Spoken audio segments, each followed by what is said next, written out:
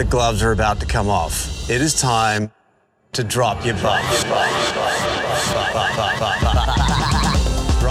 come on in. Drop your buffs. You are correct. Yeah. Bring it in. Switch it. You are correct. You drop your buff. Sorry, Annalise. Survivors ready? Drop your buffs. Welcome back to Drop Your Buffs. I'm Sean Ross. And I'm Ricard Foyer. And we are talking week 3 of Australian Survivor, Blood vs. Water.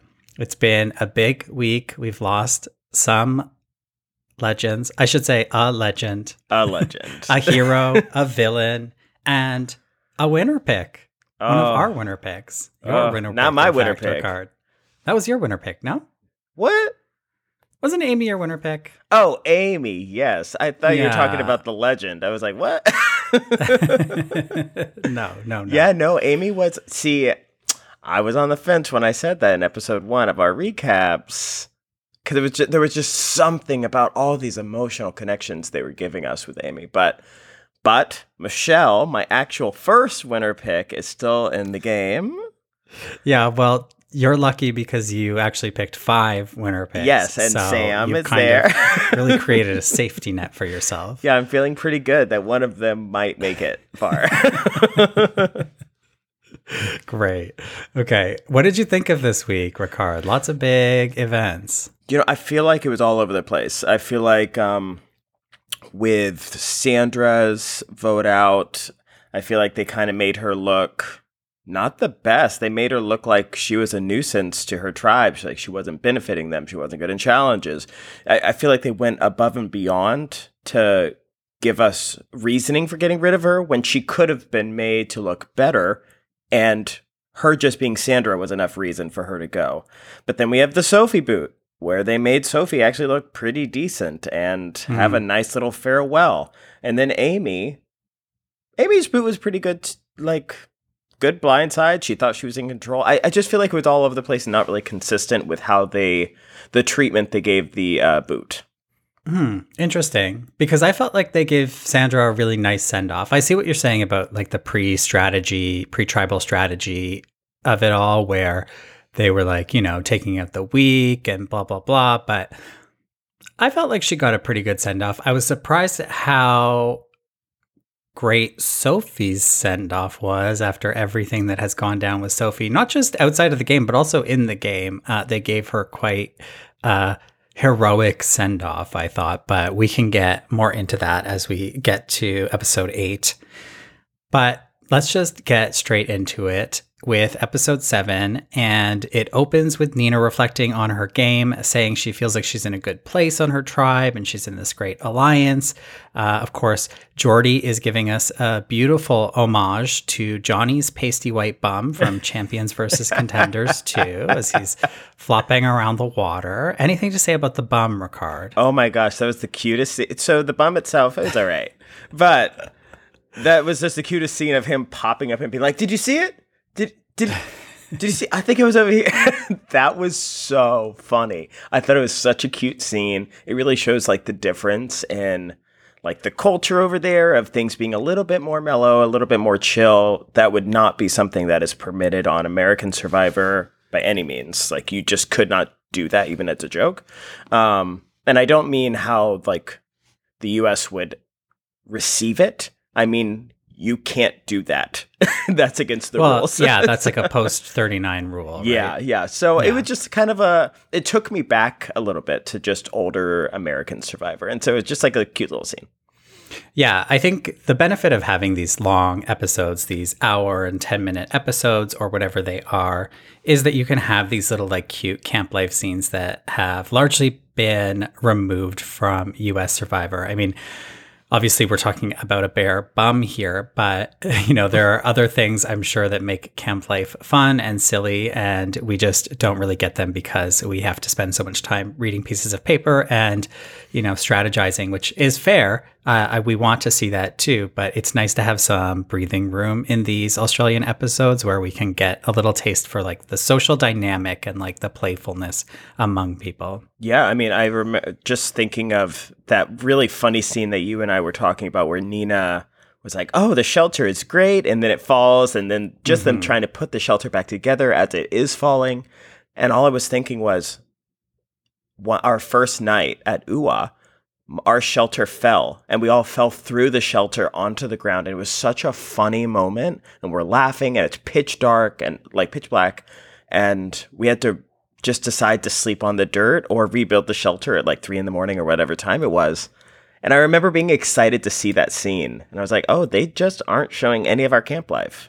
Dang. All right. Because I thought it was just such a fun moment when UA was so serious all the time.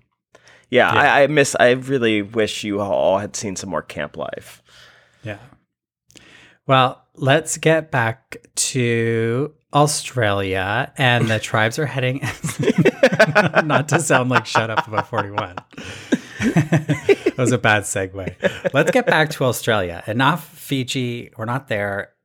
Get over it. Tribes are headed into a reward challenge, and they find out that they're dropping their buffs. Thank you, Jonathan, for the plug. Make sure you subscribe on Apple Podcasts or wherever you get your podcasts.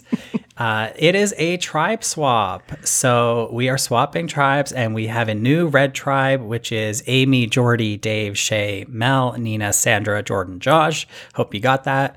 The new blue tribe is Michelle, Jesse, Con, Ben, Sam, Sophie, KJ, Chrissy, and Croc. Now, Mark does not get a buff. Mark is given the choice here of which tribe to join. I really like this element because typically when there's a tribe swap and a contestant does not get a buff, it means they're exiled or something, and then they're going to join the tribe that eventually loses immunity and votes somebody out. That's always like so anticlimactic to watch a little bit because it's like, okay, now we're just not going to see this person, or we're going to get one shot of them alone on exile, and then they're just going to join this tribe. And it's like, it feels like not much is happening there. But in this case, where he's given a choice, it's like, oh, now this is interesting. This is like a game move. Nobody's going to be separated. We are still going to be able to watch Mark play and have this really interesting choice.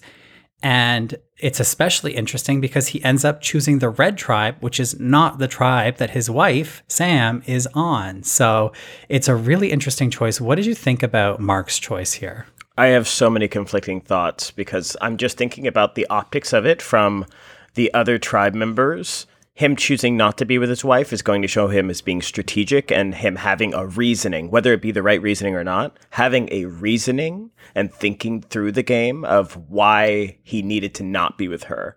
Then I felt like he made a great decision because we saw in season 2 of Australia that they did not have the best boundaries with not showing their love and affection with each other. And I saw a little glimpse of that when they got to be with each other for the cheese board reward. You know, they were hugging just a little bit. They were kissing a little bit, which everybody else was. So it's just such a strange dynamic of they're probably trying so hard to hide how close they are in their relationship.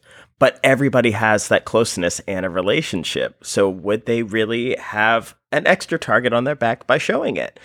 I don't think there was a right choice strategy-wise, but I think he made the right choice for himself. I really do. And I think he made the right choice for Sam, because even if she was frustrated for a minute, I think this is going to overall benefit their game. And Mark said something along these lines of they can both create strong personal alliances and merge those alliances later, as opposed to having one strong alliance against the other tribe if they were on the same. So I don't think there was a right call, but I think he made the best call. Yeah, I agree. It's, it was sad to see Sam upset here, like we saw. It was really sad with this for a couple of episodes, being like, I really want to play this game with Mark. Now is our chance, and he didn't do it. But ultimately, I think it's the best choice because we're seeing, and maybe Mark read this situation, but wow, we're really seeing the couples get targeted and broken up. I mean, there's not a mentality of like taking out one person and then taking out their partner in the game. There was early on with like Kate and Andy, but like This has been really interesting that especially like people who are perceived as power couples are being broken up. And I think Mark and Sam are clearly a power couple. So I think that keeping their distance is probably the best thing that they can do up until the merge. Yeah. I think the only tricky thing with this will they be the last couple standing and have the only target on their back of, who knows? Mm-hmm. Yeah. It'll be interesting to see. Nina, of course, ends up with Sandra on the Red Tribe, and she's worried. She's worried that Sandra's going to put a target on her back. She didn't really want to play with Sandra this early in the game, and of course, we're going to see all of this play out throughout the episode. But let's get to the reward challenge. They're playing a boat version of Tug of War to win some hot dogs. And we're getting a lot of content about Sandra struggling in the challenge. She's a bit defiant about her performance. Did you notice when Mark is like trying to explain to her how to row in sync with the other tribe members? And then of course they lose every time Sandra's in the boat. And then she goes back on the platform. She's like, every time he said row, I was rowing. And it's like, I was surprised because we've seen Sandra really take a back seat in the challenges, but here she genuinely seemed frustrated with her ability in the challenge and also with sort of like the group dynamic of having to lose this and it being because they're not rowing in sync, et cetera, et cetera. What's funny about that was I rewound it because I was like, damn, was Sandra the one messing this up? She wasn't. No. Like, she was actually paddling her ass off. Was it in sync with what Mark was saying? No, but nobody was, and he was saying row so quickly that it was kind of a really hard cadence to keep up with. But it was not her. She was not the weak link, and that's why I was saying earlier, like, why are they clowning on her? Why are they making her look like the weak link? Why are they making her look defiant of, I was paddling every time Mark said to?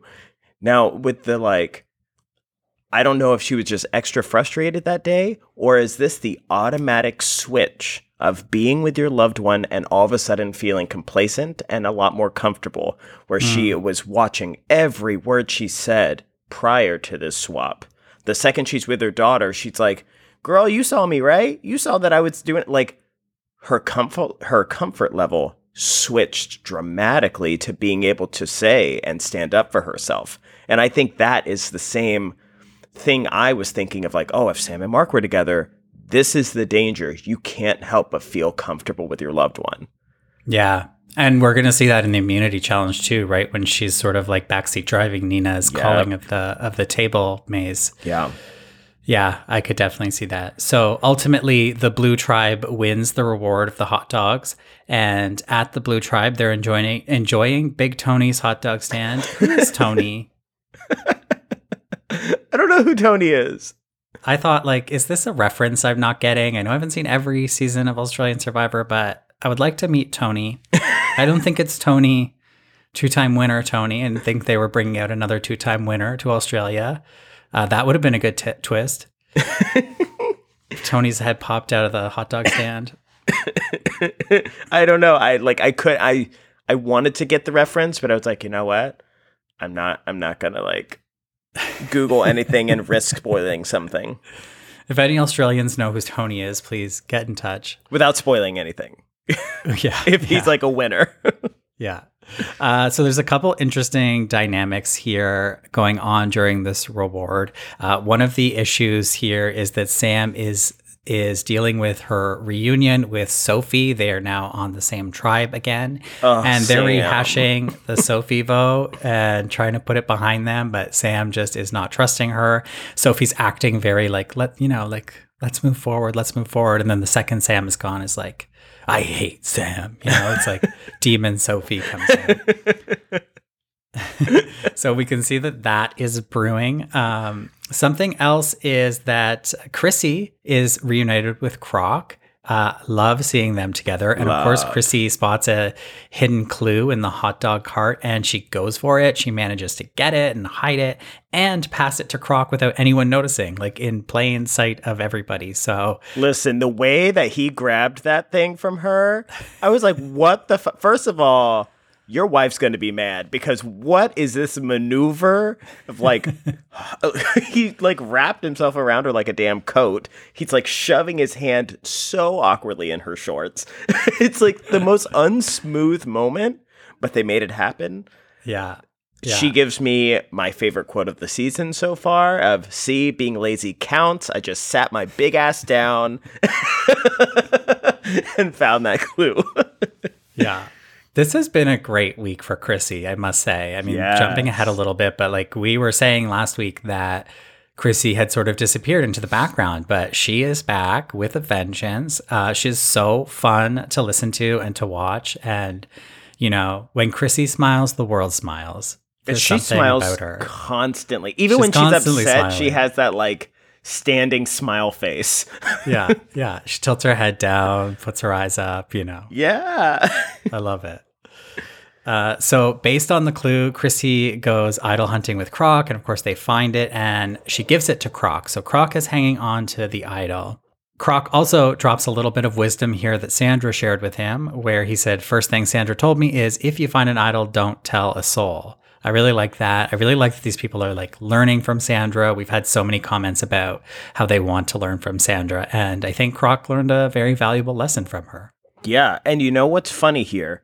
We are getting a very similar edit, but no actual like knowledge on what happened to when, was it Michelle who saw, God, who found an idol? Remember that one episode where someone found an idol? And Michelle's like, oh, she found an idol. Oh, Amy. When Amy found the idol. And we got like these glimpses of, oh, did she notice? Did she not notice? And we find out later in the episode, oh, she saw.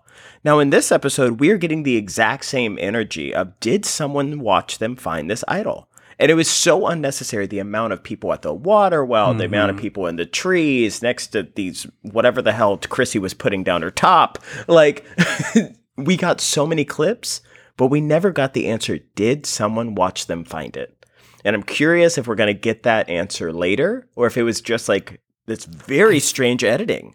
I think it was a fake out. And there's another fake out in this week, which we'll talk about in the next episode, where it just feels so unnecessary. Yeah, that Sophie idol. Yeah.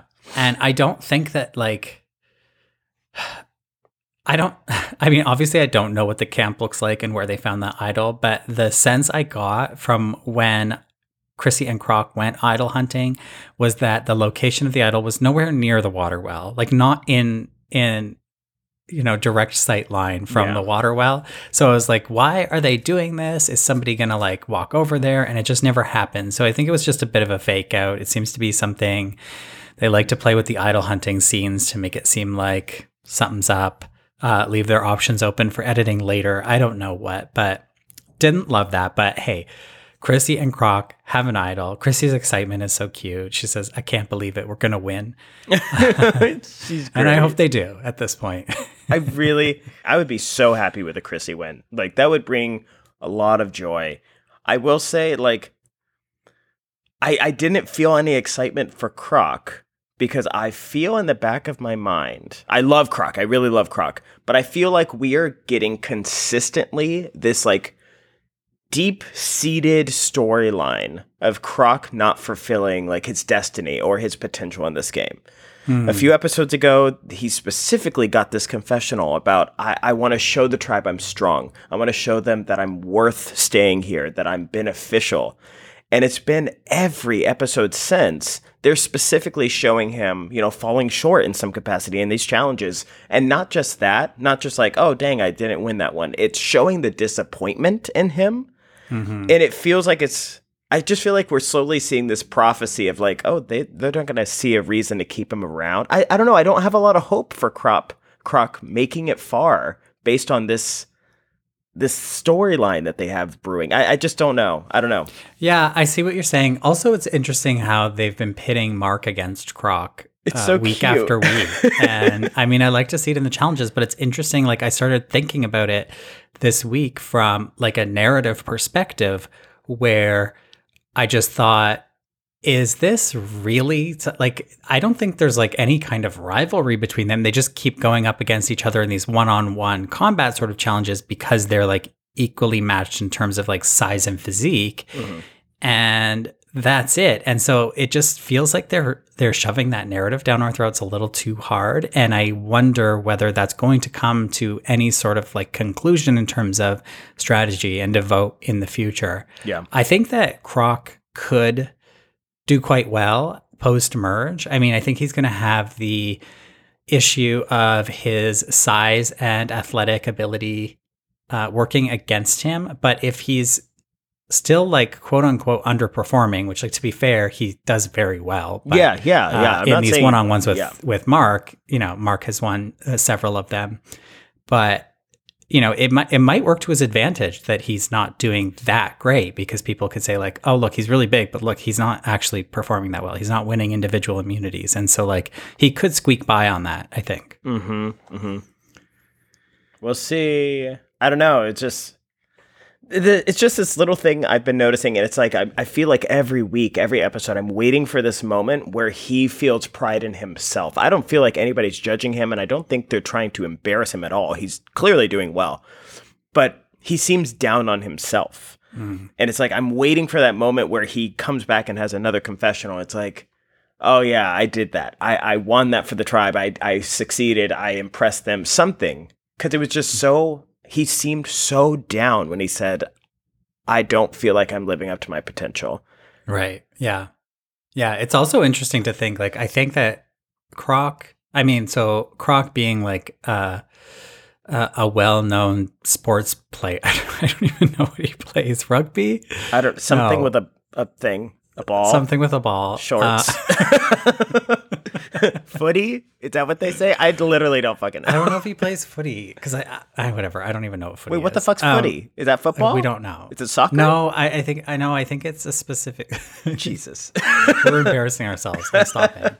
Whatever. He's a well-known person, right? And so obviously Survivor wanted him, and they got Chrissy with him. But I get the sense that he wants to be there. I think he said something about being a Survivor fan, etc. But it's interesting. It's like one of these cases where we see a lot of couples where one person is clearly the fan and wants to be there, and the other is brought along because it's their loved one. Especially like thinking of Sophie and KJ. KJ's the fan, Sophie's the loved one with a big following that Survivor is thrilled to put on the air. Yeah. And it almost feels like in both cases, I mean, Sophie came out hard early on, but also in the Croc and Chrissy dynamic, it's like Chrissy's coming out hard, not in the same way, not in an aggressive way, but like she's doing quite well. And I think has a lot to do with her likability and her social game, which she may not even realize she has a social game, but she does, and she's doing quite well. And she's found 2 idols now. And I think she's just like kind of in a good place. Everyone talks to her. Everyone wants her vote. So it's interesting to see that dynamic, that like Chrissy came in as the sort of wild card and is actually sort of outperforming, it seems at this point, her the true fan, her what is brother-in-law? Brother-in-law. It's like, can't keep track of these. Wait, she has 2 idols? Well, she found the idol hidden at Tribal Council. Oh, yeah, I guess. She doesn't still have it, but she has found 2 idols, yeah. God. She's found 2 clues, and she's found 2 idols. Look at her go. Not everybody has that. Well, okay. Shay does. What is with people finding 2 things in this season? Yeah. Yeah. If you've got the eye for it, you've got the eye for it. Okay.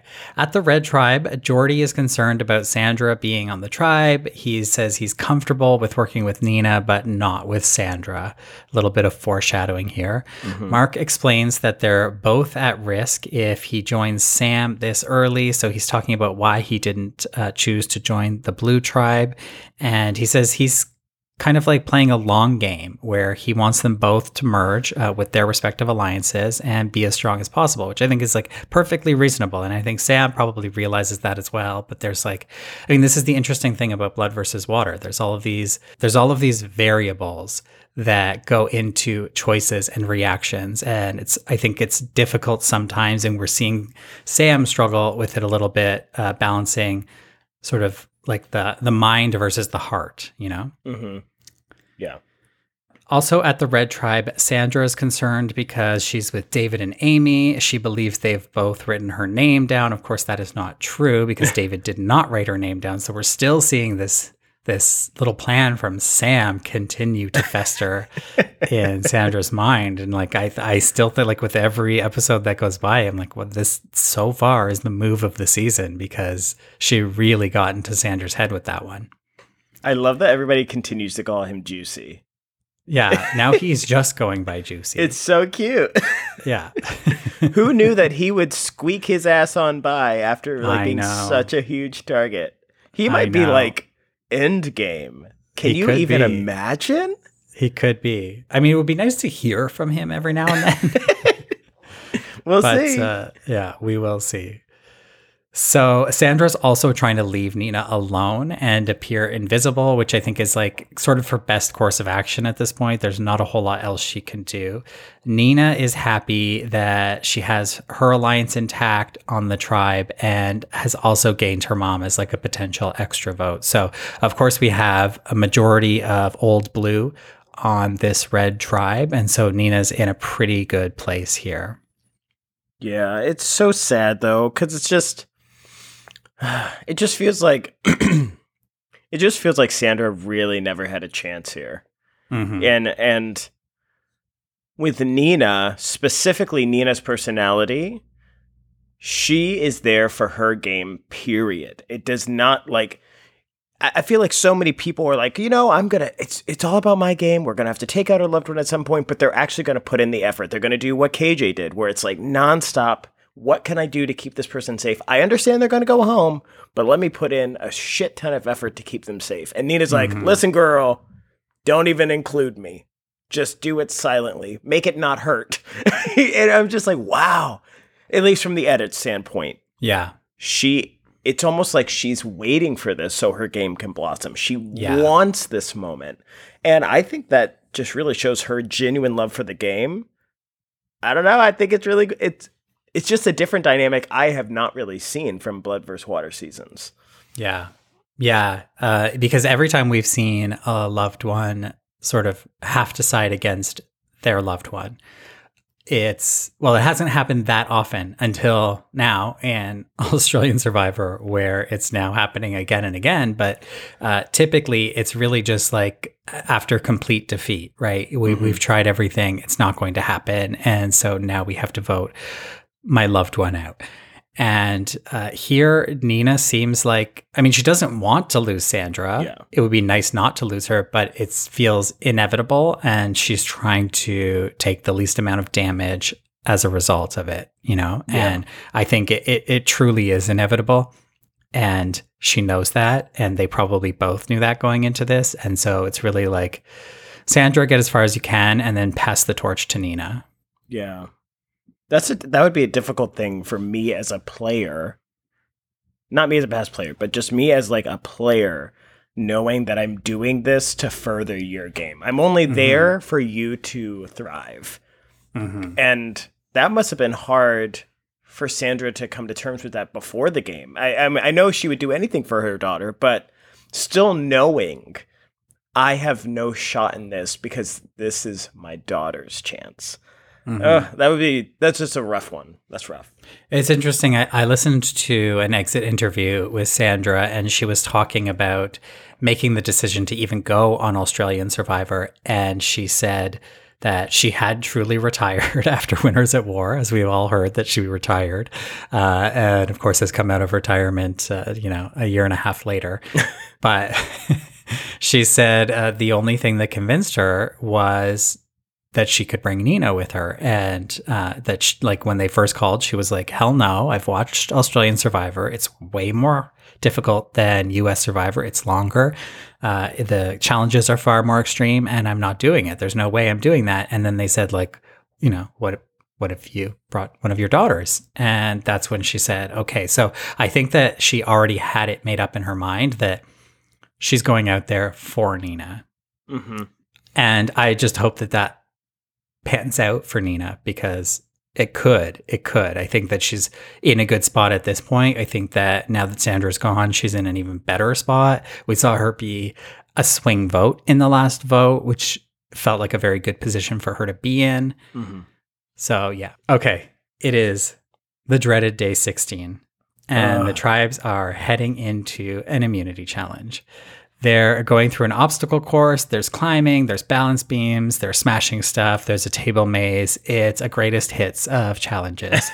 And ultimately, at the end of the challenge, where they have a table maze where there's 4 tribe mates on each corner of the table maze and a caller directing them. We have Nina as the caller for Red, but we have this moment I alluded to earlier where Sandra is really backseat driving the table maze. And it did feel like Sandra knew what she was doing in that moment. It almost would have been nice if she had been the caller, because we haven't, although she's participated in all the challenges, we haven't really had a chance to see her thrive in a challenge, because so often she is just put in a combat scenario with Nina and Nina kicks her butt. But it was interesting to see, like, it was like a very, it was a very like family bickering moment where, Nina's saying up and Sandra's saying down, and she's calling her baby. And yeah. Like the mom really came out here.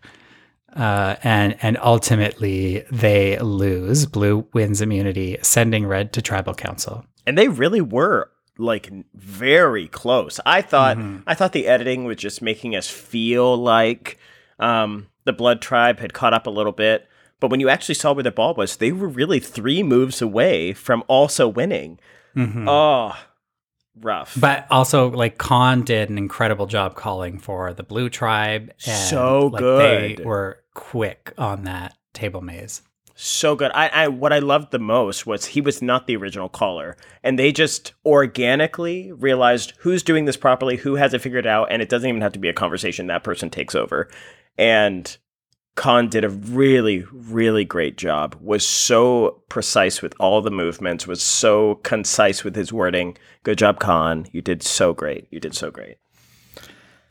Okay, so Red is going to tribal and they have some scrambling to do. Sandra is dreading the day 16 curse, which of course is referencing once again that she has been sent home on day 16 the past 2 times that she has played, all in sort of like similar scenario. Well, so the tribe swap has really screwed Sandra in the past. And of course, that's the exact situation we're in here, where she doesn't really have the time to sort of like fade into the background, which is what she has to do after winning twice. Like, she has to have that opportunity to get to know people and then lower her threat level by just sort of like being in the background, having a couple of close friends and staying out of the limelight.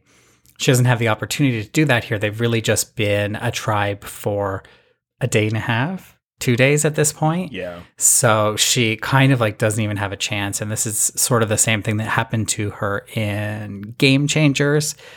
And it's really upsetting to see this play out again. I'm very curious what would have happened if Red had won immunity and Sandra had like those extra couple of days to sort of just solidify your space. Yeah. Yeah. What are the fucking chances?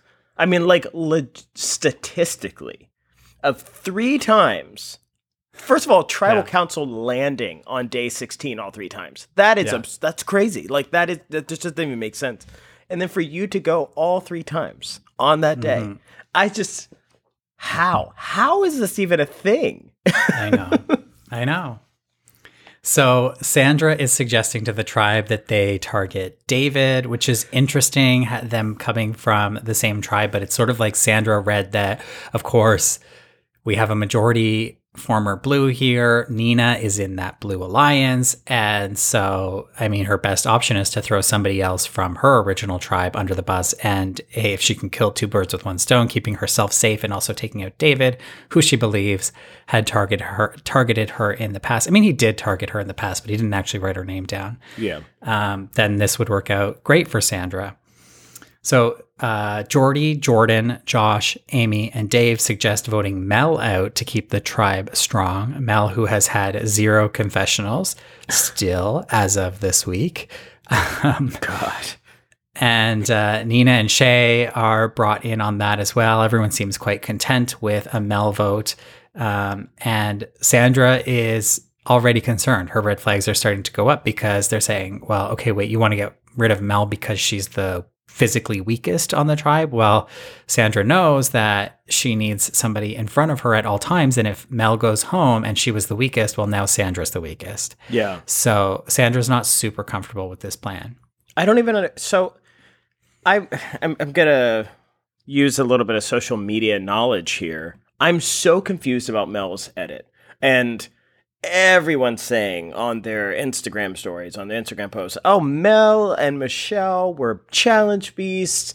They cut out so much of their content. They had such epic duels, epic battles. They are making them sound like they are so strong, and they are purposely hiding them from the edit.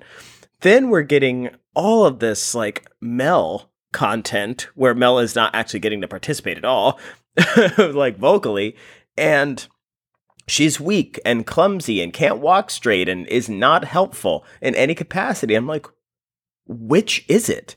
Mm-hmm. I just don't understand what the view of Mel is. And is there actually this view of Michelle being a strong beast, but they want to put them together to, I don't know, like hype them both up outside of the game, which then to me, because Michelle is one of my winner picks, like, but she was my very first one. And so far, I've seen Michelle only thrive. We may not be seeing any challenge content, but Michelle is strong. She has great relationships. She was able to blend in immediately with Sandra. And now her sister, Sandra, don't give no shits about her. She has not been able to have the same energy that Michelle had. And so I don't really know how to feel about Mel at all. Because social media from the actual players is very conflicting with what we're hearing from those same players in the edit. Mm-hmm. Yeah, I will say, I mentioned that I listened to this Sandra exit interview that was on Talking Tribal. Sandra talked about Mel quite a bit and said what we didn't see on the show is that Mel has an injured ankle right now. She rolled her ankle or something in a challenge. It's wrapped. And so that's why she's weak. She can't participate in the challenges. So there's that issue, which is not being shown. And then Sandra also said something interesting, which was that she was going to Mel and being like, your sister is my number one ally in this game, or like my number two after Nina, whatever.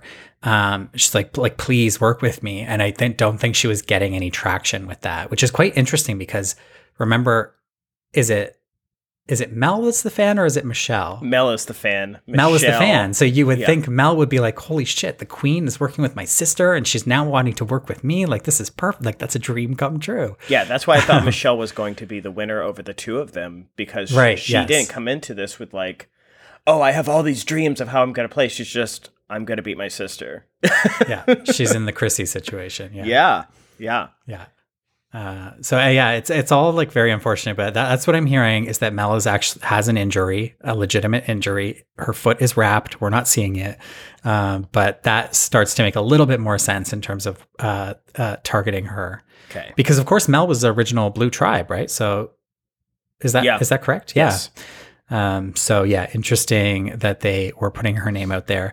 But then Jordy pulls Josh and Mark aside and says, like, this is too easy. Why don't we make a big move here and take out Sandra? And they all agree that Mel is more trustworthy than Sandra, which is probably a good observation. And Shay is also, meanwhile, worried about her idol and the target that it's putting on her. So there's a few different things going on here. And essentially, we have the vote flipping from Mel to Sandra, thanks to Jordy.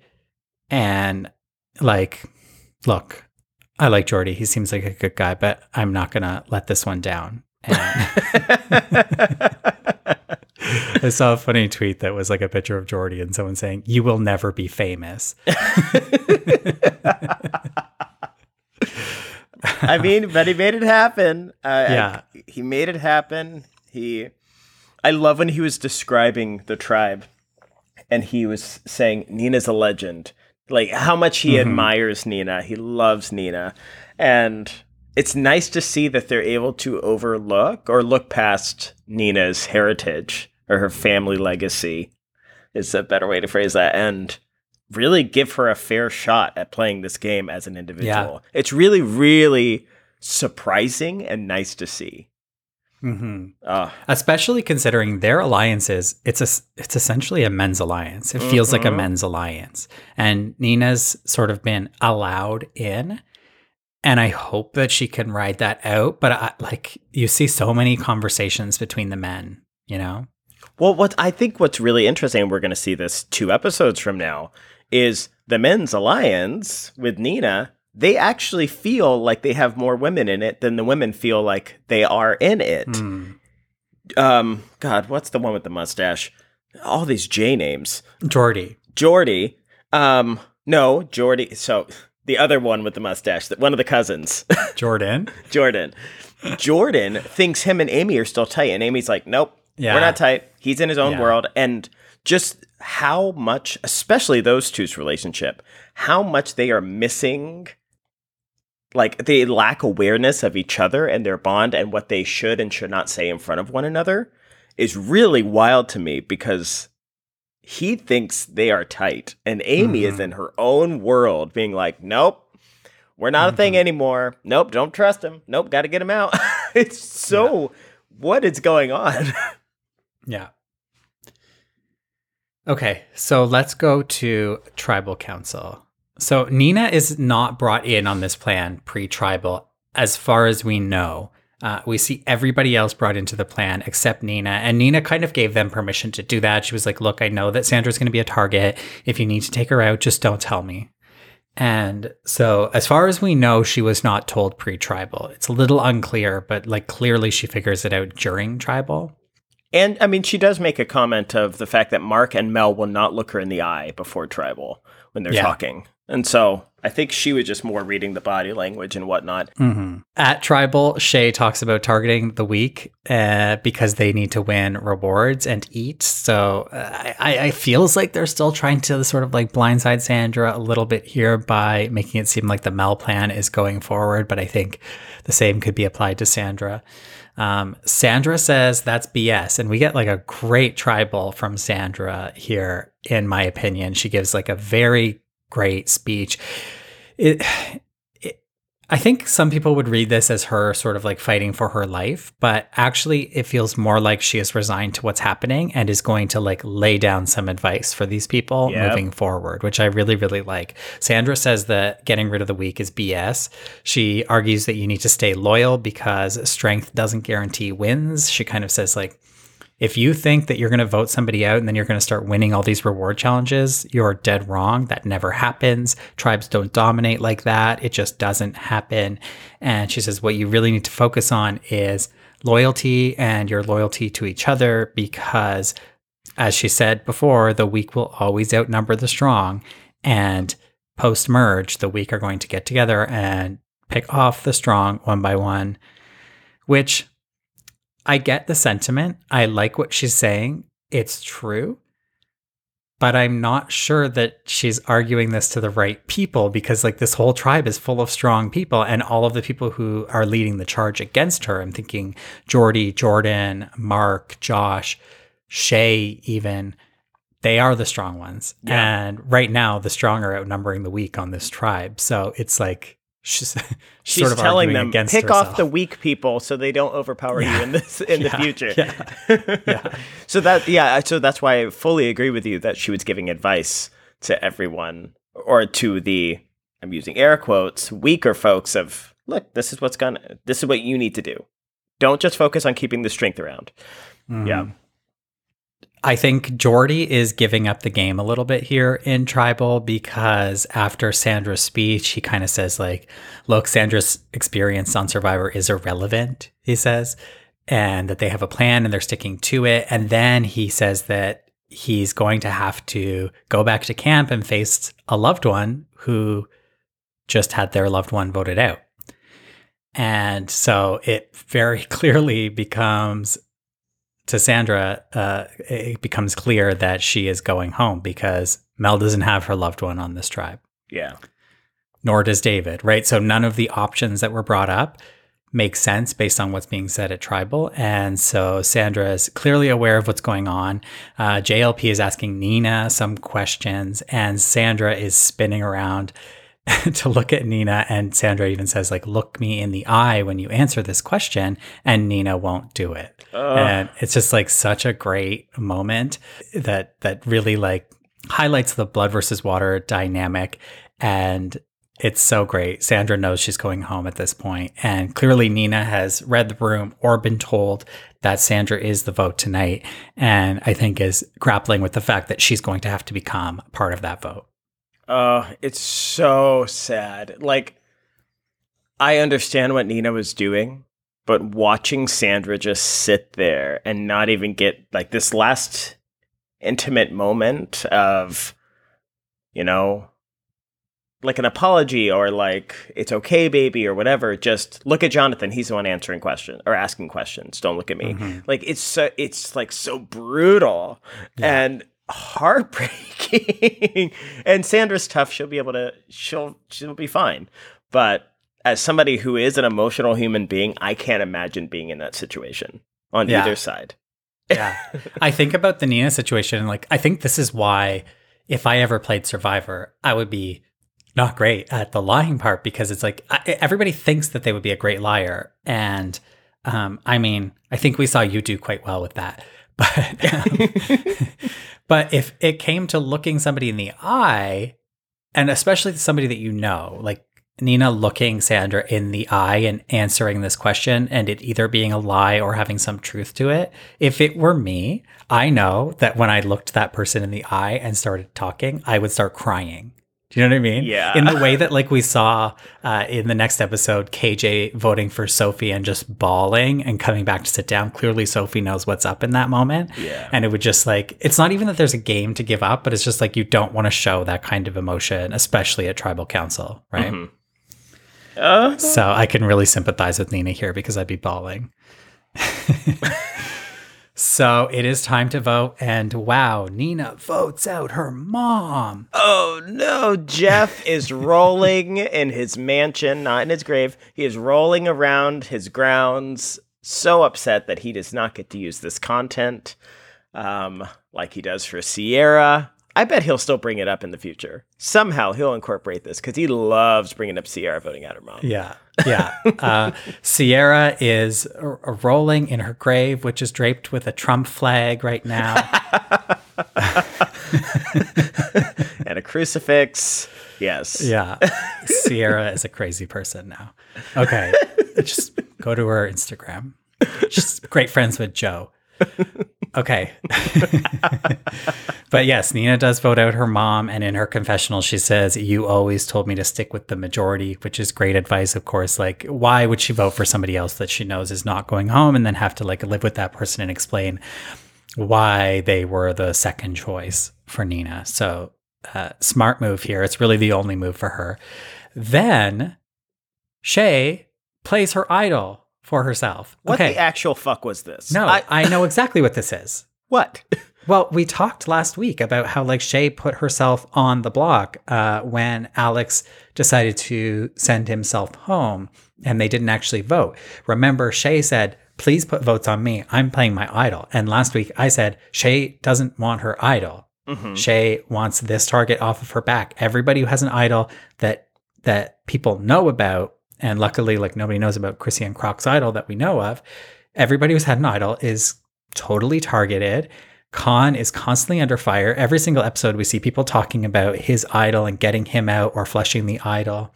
So I think Shay is brilliant for doing this. I will say, there was a sliver of hope that she was going to play it for Sandra. Well, no, that's what I'm saying. Like, why did they trick me into thinking that? Like, I was like, damn, especially with how conflicted she is of like, well, I don't know the plan now. Is it a different plan? I don't know where I'm voting. I was like, oh, she's really going to play this for Sandra. Damn. Like, oh, I thought that was going to be the most epic thing ever. However, I thought Nina was going to be collateral damage and go home in that moment. I really, like, I saw it on my mind of, holy shit, Sandra is safe. Nina goes home because Shay plays an idol for Sandra.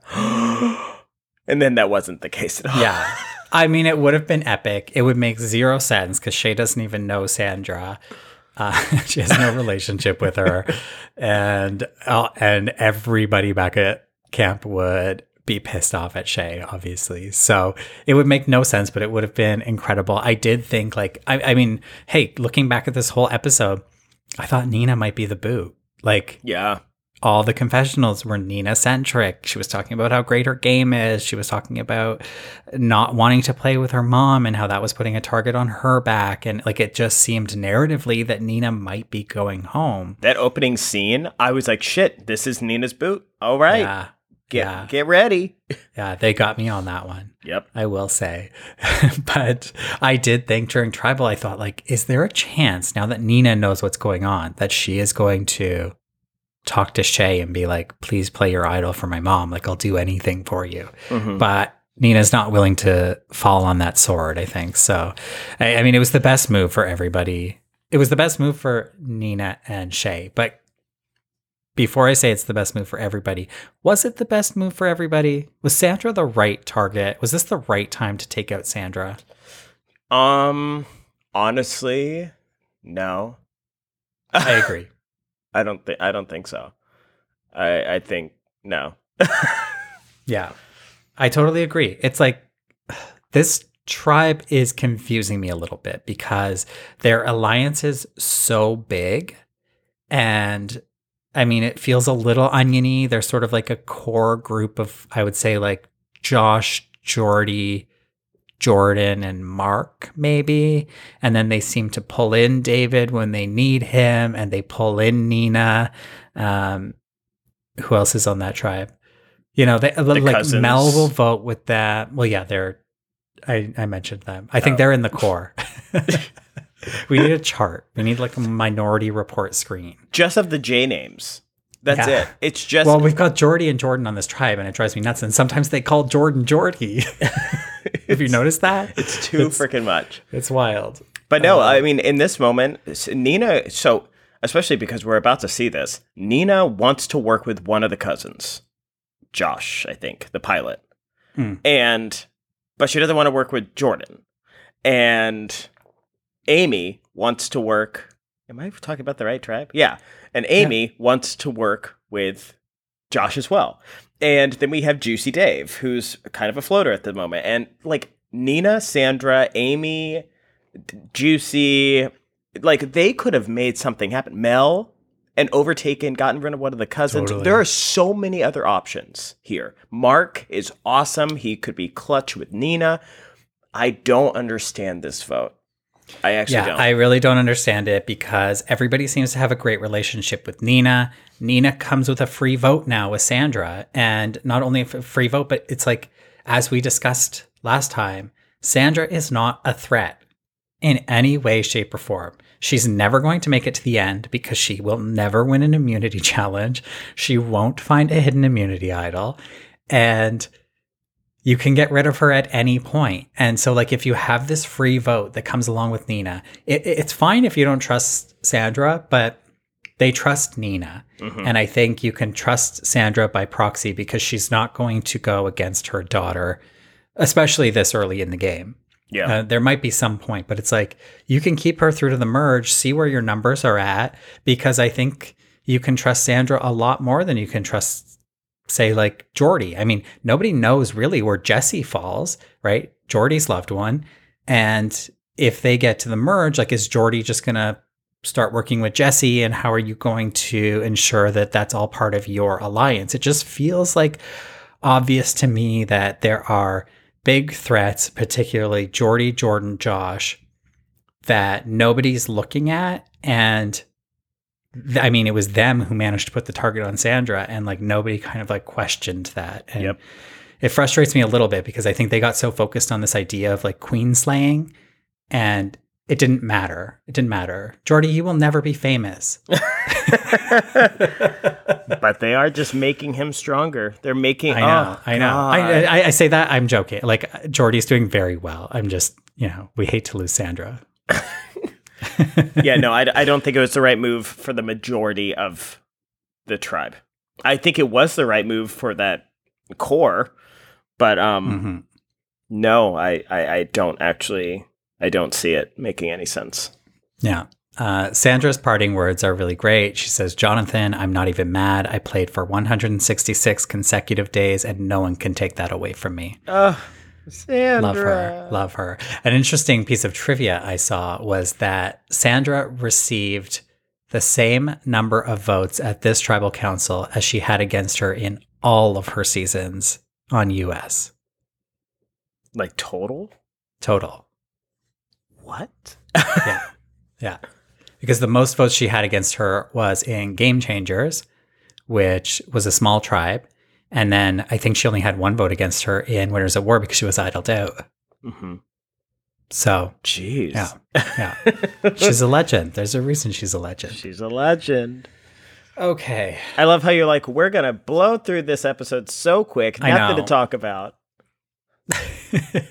Let's blow through the next one. We don't need to talk about Let's go to episode 8 much. where there's also nothing to talk about. Okay. So on the Red Tribe, Nina is reeling from the loss of her mother in the game. Jordy, Josh, Jordan, and Mark are talking about going to the merge together, solidifying their alliance. There's a really great moment. There's been snippets of Mark that I'm just like, I'm marveling at Mark, not just because of his looks, but because he's playing the game really well. And he does these little moves that like, I'm just like, that's how I would want to play this game. And I don't think I'm smooth enough to play it off. But we see this scene of Jordy, Josh, Jordan, and Mark talking about sticking together. And they're like sitting on like the sandbanks by the water. Yep. And then Mark just bursts out laughing. And he says, when you're laughing, no one thinks you're talking about strategy. Uh-huh. I just loved that. It's so cute. And then they all crack up. And it's a cute moment. Yeah, it's great. It's like, on one hand, it's like, okay, Mark, you're a genius, because it's true. But also, if I'm Jordy, Josh, and Jordan, I would be like, oh, Mark knows what he's doing. I'm like a little uncomfortable with Mark. You know what I mean? They're not like, questioning I almost him. think, yeah. I know. So is he painting a target on himself that's going to come to light post-merge, maybe? I don't know. He's just playing too well. I think he's smooth enough that they're not seeing it. And, I mean, they're all just bro-y bros, and they think they're dominating the thing, so they don't care. Yeah. Maybe they all have a big crush on Mark, like me. I do. Okay. Over on the Blue Tribe, Sophie is acting like a weirdo. Clearly unable to move on from her earlier blindside. She has reconnected with her old ally, Ben, and she has got a fire burning inside of her. Sam is working on Chrissy and Con, trying to convince them that Sophie's dangerous to keep around. I really like this Sam and Con relationship we're seeing blossom this week. I think that they're like a great strategic duo, and I've really enjoyed seeing like, you know, people are pitching Con to Sam. I think that KJ tells Sam that she would like to see Con go, and I sort of think like, okay, logically, that might be good for Sam just to get rid of that unknown idol. But actually, if she has a better relationship with Con, then that idol is essentially her idol as well, or can be used in her favor.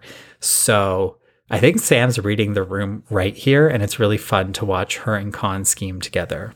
Yeah, and she definitely has an awareness about herself, about the game of... She's even pointing out, yes, it's all nice to say that I can use this idol on myself as well, but it's still an unknown. And for her to always have in the back of her mind that you take out, even if you think something could be good, the fact that it has risk at all, you need to get rid of it at some point, and her knowing that with Con's idol, she's just continuously showing awareness, like light years above most of the players in this game, other than like Nina. It's the only one I think that's genuinely at her caliber. Yeah. With the awareness of the game, at least. Yeah.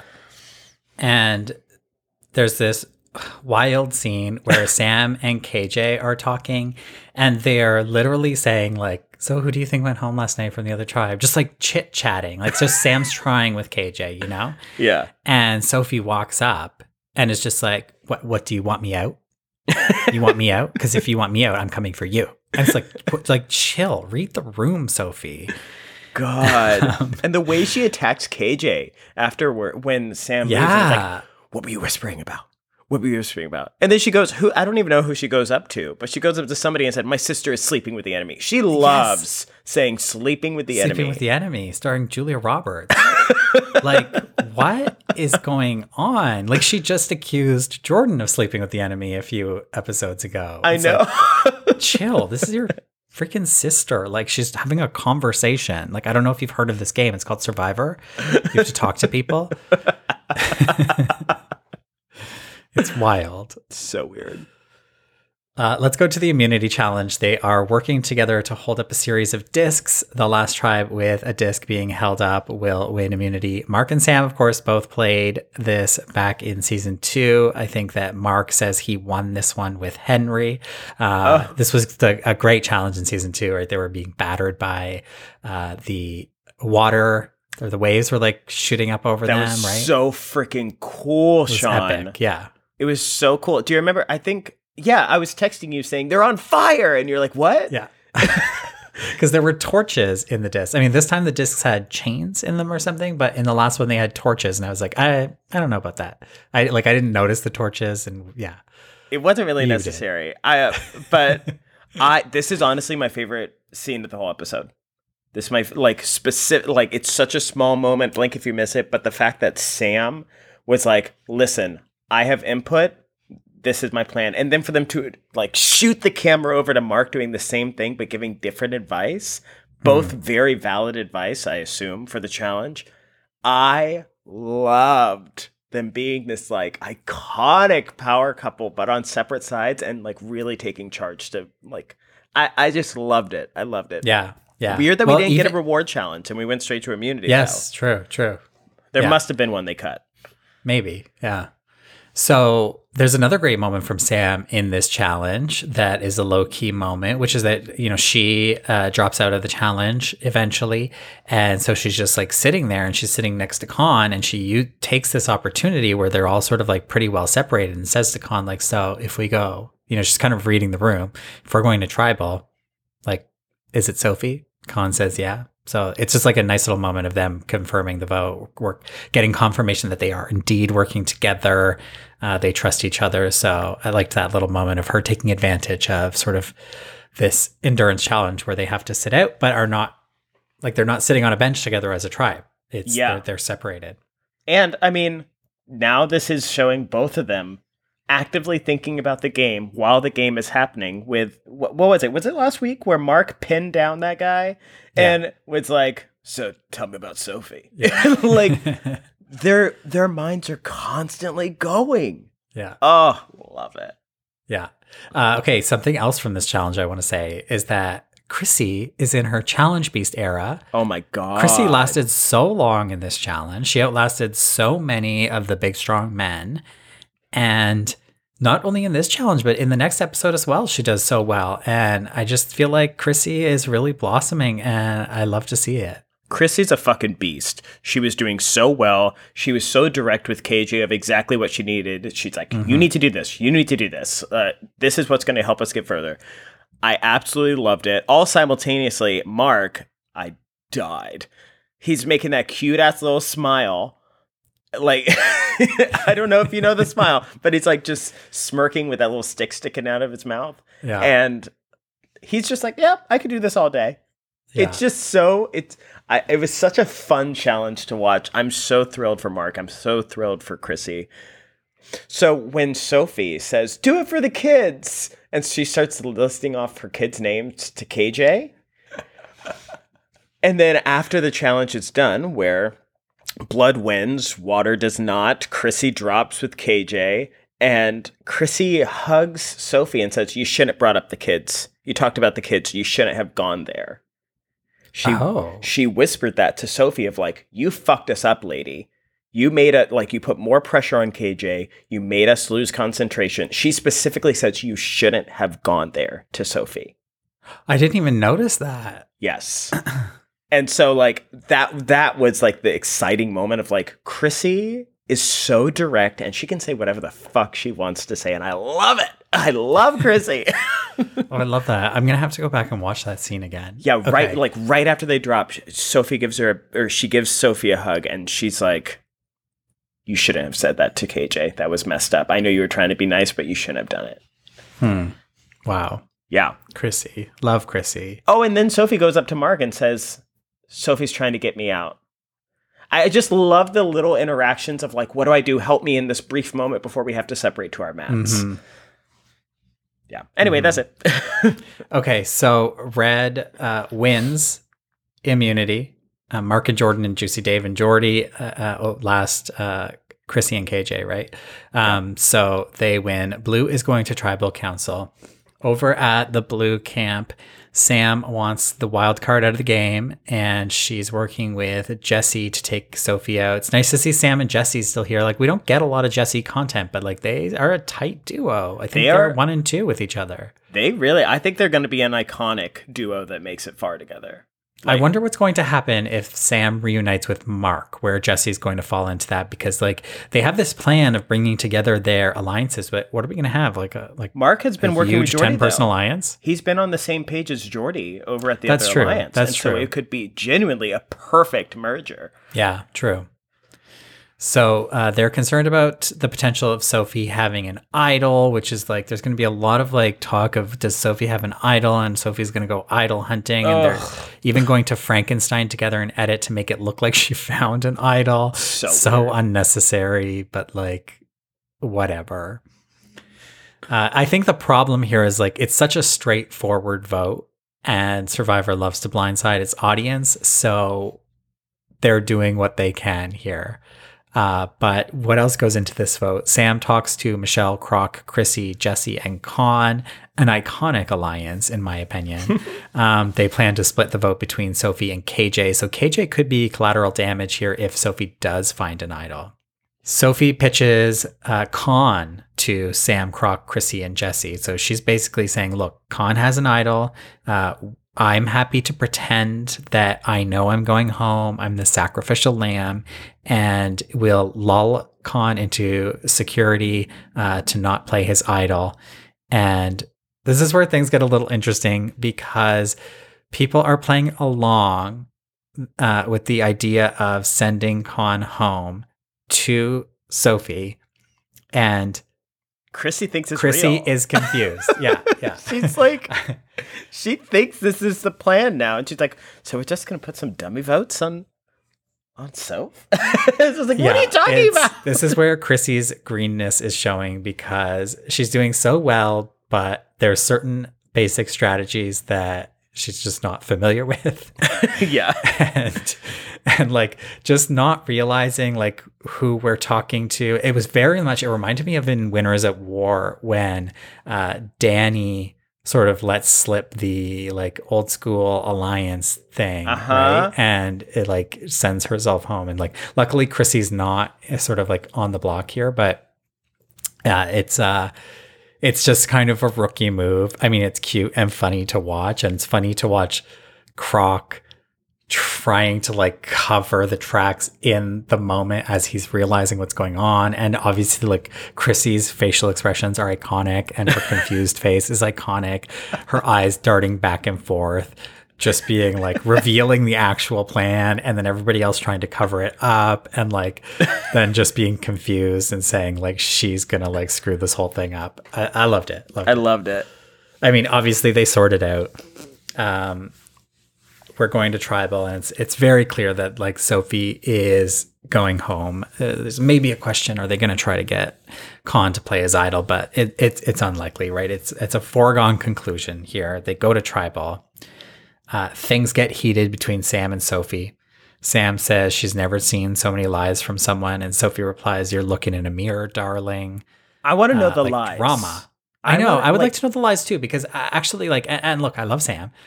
But I don't know that Sophie has lied, actually. In the edit. In the edit. Yes. Sophie, I mean, all of the reasons to target Sophie, 100% on board with those. But I'm not sure that she's been like lying and scheming. There must be something, because this has been an ongoing thing that Sam has brought up her lying consistently. And so I I just want to know what the lie. Sam, text me, girl. Tell me what the lies are, please. I want to know. I want to know what the damn lies are. But yes, Yeah. I loved the moment of KJ really saying, "Shut the hell up," like stop. You are begging her to stop. Please stop. And there was a brief moment earlier of KJ genuinely getting frustrated with Sophie and not realizing or having the awareness. And if she did have the awareness, not caring that looking for an idol is putting a target on KJ's back. Mm-hmm. Looking for an idol means, oh, well, if she has one, got to put the votes on KJ just in case. If Sophie realizes that, then she just doesn't care about her sister. And if she doesn't realize that, and KJ's telling her, she just won't freaking listen. And so KJ really standing up for herself, I'm glad to see it. Because she is putting in the work. She's doing phenomenal in this game. And I think she deserves to go far. She deserves to at least go further than Sophie. Yeah, I will say, like, I can respect that Sophie wants to be in the game and that she's not laying over for KJ. Like, she's not just dying on the sword for KJ, because we know that KJ is the big Survivor fan. They got Sophie through. I mean, I don't know how the casting worked, but they were very happy to end up with Sophie, and her sister happened to be a huge Survivor fan. So like, her sister's living her dream. Sophie's sort of like, now that she's here, she's really into it, and we see her playing hard and taking it personally, and like, I mean, getting invested in the game. I can appreciate how invested Sophie is in staying in the game. So, to some extent, I'm kind of happy to see her fight for her place in the game, even at her sister's expense. But ultimately, like, I'm rooting for KJ because, she has this famous sister. It's KJ's time to shine. She's playing the game that she loves. So I'm happy with the result here. I mean, Sophie was already voted out. She has no business being in the game. I don't love these twists where people are voted out and then it's like, LOL, just kidding. So, we have finished what we started and sent Sophie home. Interesting here that Sophie sticks to the Khan plan. She does vote for Khan. I'm not sure that she thought anybody else was going to go along with her, but she does stick to it. And, it's sort of like publicly reveals like, hey, like, it's a little bit of a shot at Khan in a public setting at tribal council to get a vote, just further highlighting his threat level with this very publicly known idol that he has. Yeah.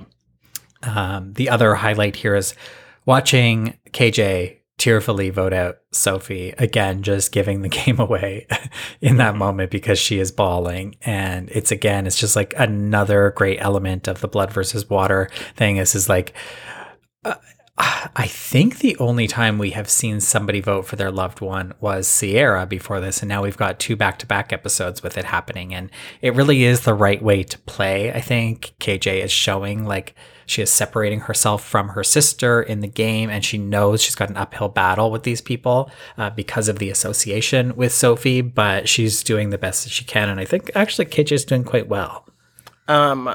KJ is a flight attendant, ex-flight attendant, but a flight attendant. So I never doubted her. Of course. Yeah. And she can work a flight that Josh is flying, right? Piloting, is that what you call it? Yeah, they're piloting. He's not flying the flight. How do you phrase it? I can say he's piloting the flight.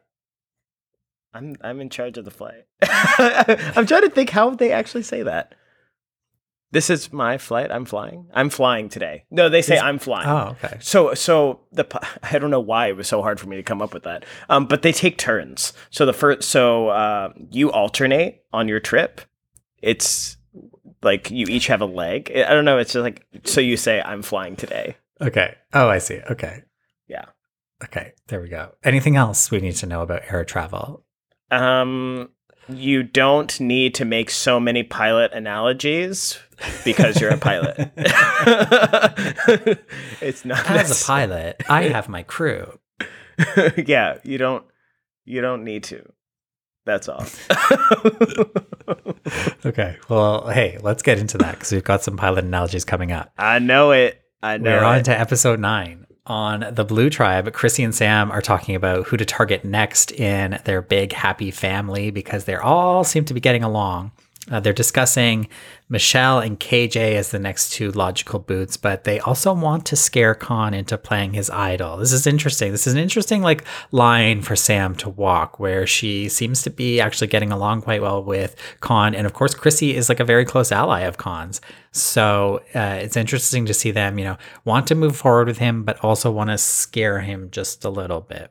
I love this scene. This is probably one of my favorite scenes of this episode. The fact that it's like you can love to work with somebody, you can trust that person, but you still want to get rid of the unknown variable. Mm-hmm. And I think this is the better play and not something a lot of people do, where it's like the easier thing is get rid of Khan with his idol, or actually have the intention of getting him out and letting him play the idol. But for them to say, let's just scare him, but we really want to keep him around. And Chrissy, like just both of them being close with Khan and still wanting to do what's best for their game and take out the risk of this idol from this person. I really, really liked it. I liked it. Yeah, I agree. And it's interesting because it's like Khan seems to want to hang on to his idol. And we see Sam looking at this from every angle. Like she goes and talks to Khan and says, like, what are you doing with your idol? Like, it makes me a little nervous. And would you be willing to use that post-merge to benefit our group? And he says, like, of course. Like, I mean, what is he going to say? No. Yeah. He's like, that's why I'm keeping it. It's like, sure, girl. That's why you're keeping it. Yeah. It's interesting, though, because, like, I mean, I think of Shay again, who, like, couldn't wait to get rid of her idol. But Khan is hanging on to this thing. And it's going to be interesting to see how that plays out versus how Shay's game plays out now that she has no idol and seems to be fading into the background over on the Red Tribe. So it's giving me Xander vibes. Hanging on to the idol? Yeah, this idol that's like everybody knows it's there. They kind of are threatening the idea of let's flush it, but not really, but maybe use it. And it's just like still floating along. Yeah. Hey, we might be seeing Xander play on a future season of Blood versus Water with another returning player. Miss Andrea. I saw that Valentine's post. Yeah, they're Valentine's. Andrea, who I love. Boyfriend, girlfriend. I mean, I don't know. That's We're in the gossip section of the podcast now. Oh my gosh, can we do that? If how about as a reward? If we ever do under 2 hours, we can throw in 3 minutes of gossip. I think this episode is under 2 hours. We're going to be under 2 hours. We'll see. I'm telling you. We'll see. We're at one night. We just covered a whole episode in like 20 minutes, 25 minutes. I know. Okay. What else do we have here? On the Red Tribe, Amy is feeling unsafe because the original Blues are outnumbering the original Reds, as we said before. She's feeling on the outs, and she's wary of her old ally, Jordan, now that he's with his cousin Josh. And we're seeing like a lot of talk about how Josh is kind of like calling the shots on this tribe now. And she feels like she's being like ghosted a little bit by Jordan. Which is hilarious because he doesn't feel the same.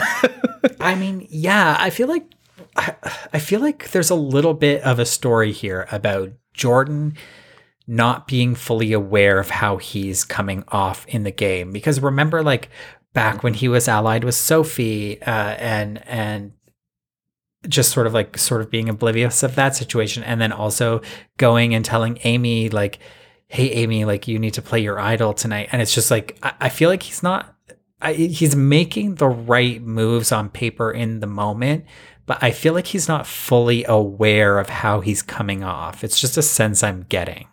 Yeah. There's clearly something there, but still, I don't know. He tried to save Amy, and I don't know why that's not relevant to her. When in that one episode where he walked up and said, play your idol tonight, play your idol. Like, that's a huge show of faith and like trust, and I don't know. Yeah, but he still didn't vote with her that time, I think. Yeah, he still went with the plan. Yeah. It's like I see what Jordan's doing. I think he's playing a dangerous game, in my opinion. I mean, like he's a really strong guy. people seem to like him. People seem to trust him. But like, I do think in the Red Tribe that of that alliance, I think Jordan's got a little bit of a target painted on him that maybe Jordy doesn't, that maybe Josh doesn't, for whatever reason. Well, Josh is piloting the tribe. Yeah, so. I mean, you can't get rid of the pilot because then what happens?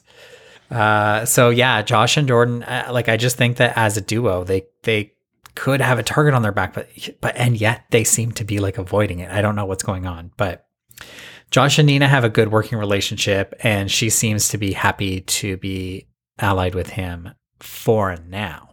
I wrote that down. I wrote for now. Josh is number 2. Period. For now. Period. yeah. I liked that. Nina's got good awareness. She does. And it is probably the best thing for a game. As much as I want people to target Josh and Jordan and Jordy, Nina knows what she's doing. Yeah. And I think that this was like a very astute confessional from her. Let's go to the reward challenge. They're playing for fish and chips, and they're doing it by playing a twisted version of tug of war where they're tugging a log back and forth, which will eventually, hopefully, knock the opposing tribe's player off of a plank. It's a really fun one. I was really gripped during this challenge. It's a tense challenge. Again, it's like a moment, I think, where Croc sort of like fails again, as we talked about, right? Yeah. Where Croc is unable to really pull out the win here, despite like giving it his all. And ultimately, Red wins. Red is chowing down on their fish and chips and lemons. Right? We see Jordy take a bite out of a lemon, and it's like, I see what Jordy's doing. I'm confused about why nobody's looking at him as a threat, but okay. Yeah. Here we're seeing Josh sort of like slip into a godfather role on this tribe. He's sitting in the hammock, assessing everything. He's looking at Mel because she's physically weaker, and we're seeing like maybe she's got some social bonds. It's really hard to tell what's going on with Mel because they refuse to show us what's going on with Mel. But, we see like a cute moment between her and Mark, and Josh is observing the whole time. So, it's quite interesting that Mel is being painted by Josh as like the big target, but okay.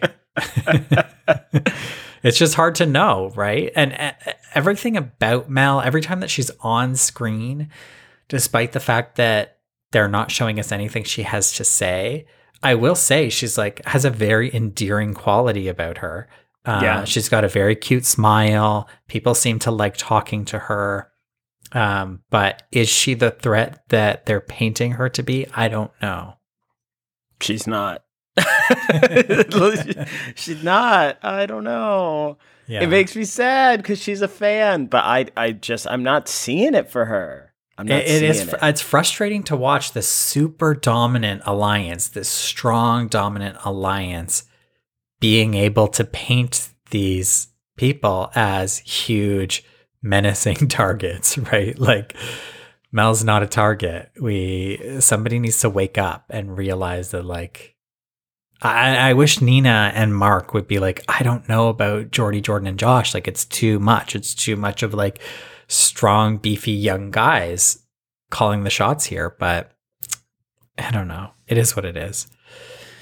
At the Blue Tribe, Chrissy's tired of losing. We're seeing like a very low morale at the Blue Tribe here. Chrissy's like sort of cracking with missing her family and losing out on these rewards. Yeah, it is sad. I mean, she's upset. I understand. Look, she's upset. It's emotionally draining, etc.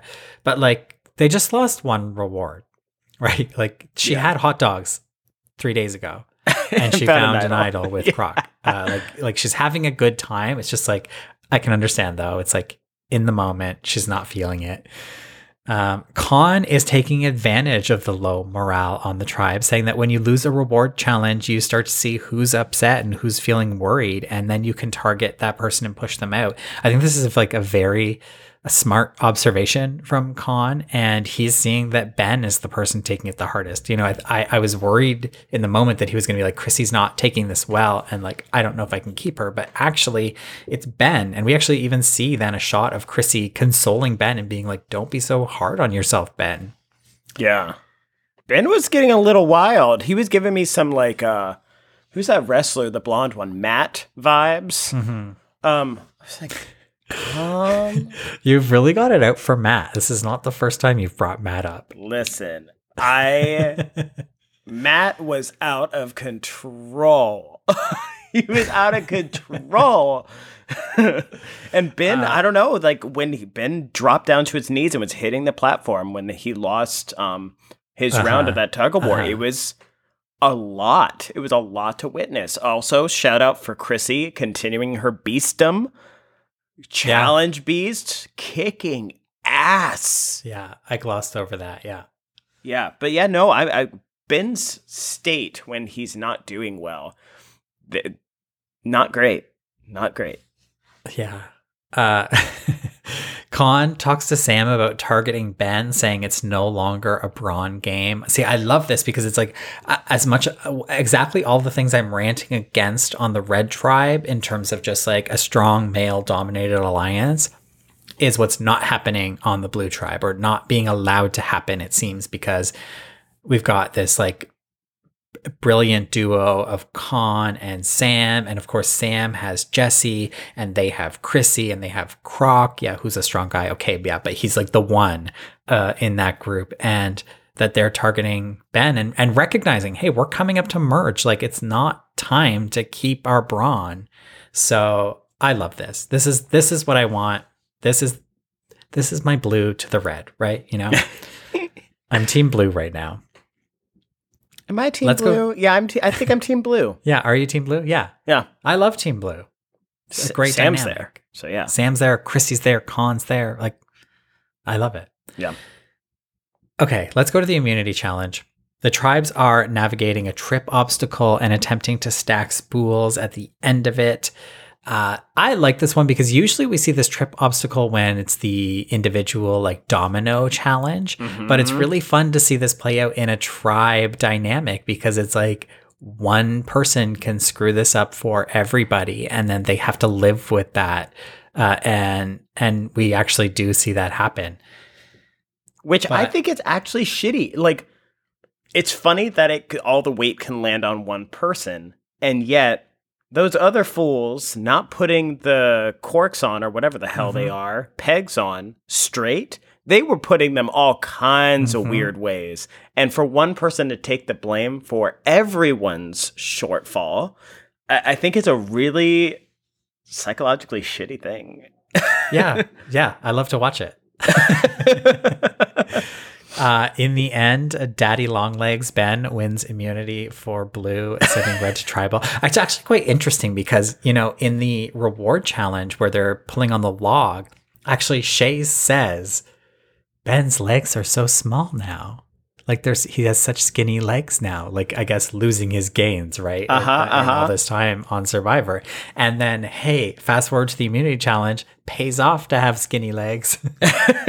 I was so stressed because like at the very end, he did this like, yeah. And he still had 3 steps. And I was like, Ben, shut the F up. Oh my God. If you hit it at the last second. I really thought he might take I thought it was done. I thought blood was winning. 100% because of that moment. Yeah, but no, blue wins and sends red to... Look, Jonathan has beat it out of me. I'm saying red and blue. I know. Have you noticed? I literally was just noticing it. I was like, look at you. I'm even saying the proper ones, and you're still like responding with the colors. He has beaten it out of me. Okay. I'm not saying it. Okay. I know what you want me to say. I'm not saying it. Okay, let's go over to the red camp where they are scrambling before tribal. So what do we have here? Josh is eager to protect his cousin Jordan, so he's rallying the votes against Mel. They're obsessed with Mel. Why are you so obsessed with me? I just don't get it. It's driving me nuts. But of course, like, I could keep in mind what we have learned since Sandra's exit, which is that Mel is also injured. So there's that. Yeah. Amy isn't loving that Josh and Jordan are running the show at the Red Camp. And I think she sees an opportunity here to make a big move. Now, big moves haven't necessarily gone in Amy's favor in the past, but she's going to try again. And I love her for it. She's talking to Mel and Juicy Dave about voting out Jordan, her old ally. She pulls Mark in as well, and they just need one more. So she goes to Shay. Big mistake. Shay takes this information directly back to Josh. Tomato, tomato, tomato, boo. Not happy with Shay. You know that TikTok sound? Tomato, tomato, tomato. No, but that's funny. I was like, is this what the hell are you saying? I was really bummed with Shay doing that. Yeah.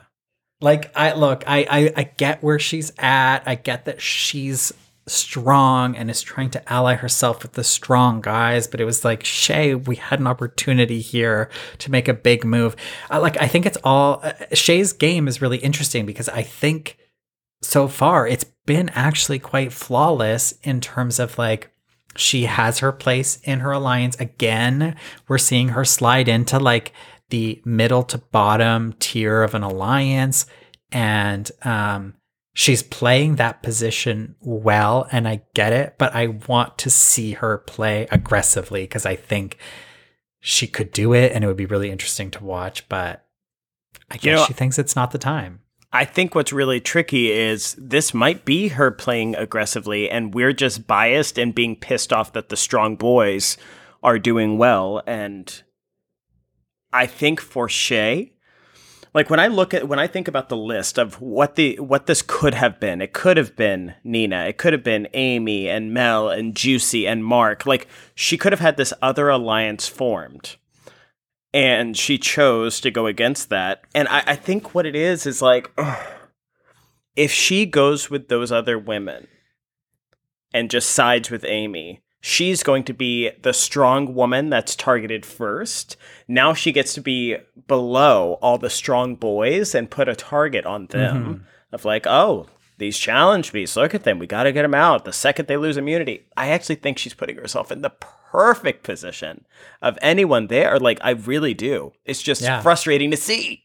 I agree. No, I think she's playing the right game. It's just, I want to see her play a different game for like my own personal biased reasons, which is that I don't want an all men's alliance going to the merge, and I don't want Shay to just like bolster that, but whatever. Maybe she'll be able to break out of that. Like I am hopeful. So with that information, now that Shay has brought that plan directly back to Josh, Josh is taking the info back and telling everybody. And so now they are flipping the vote from Mel to Amy out of revenge. They pull in Juicy, they pull in Mark, they pull in Nina. And now Nina has a dilemma because she sees herself as Jordan's number 2.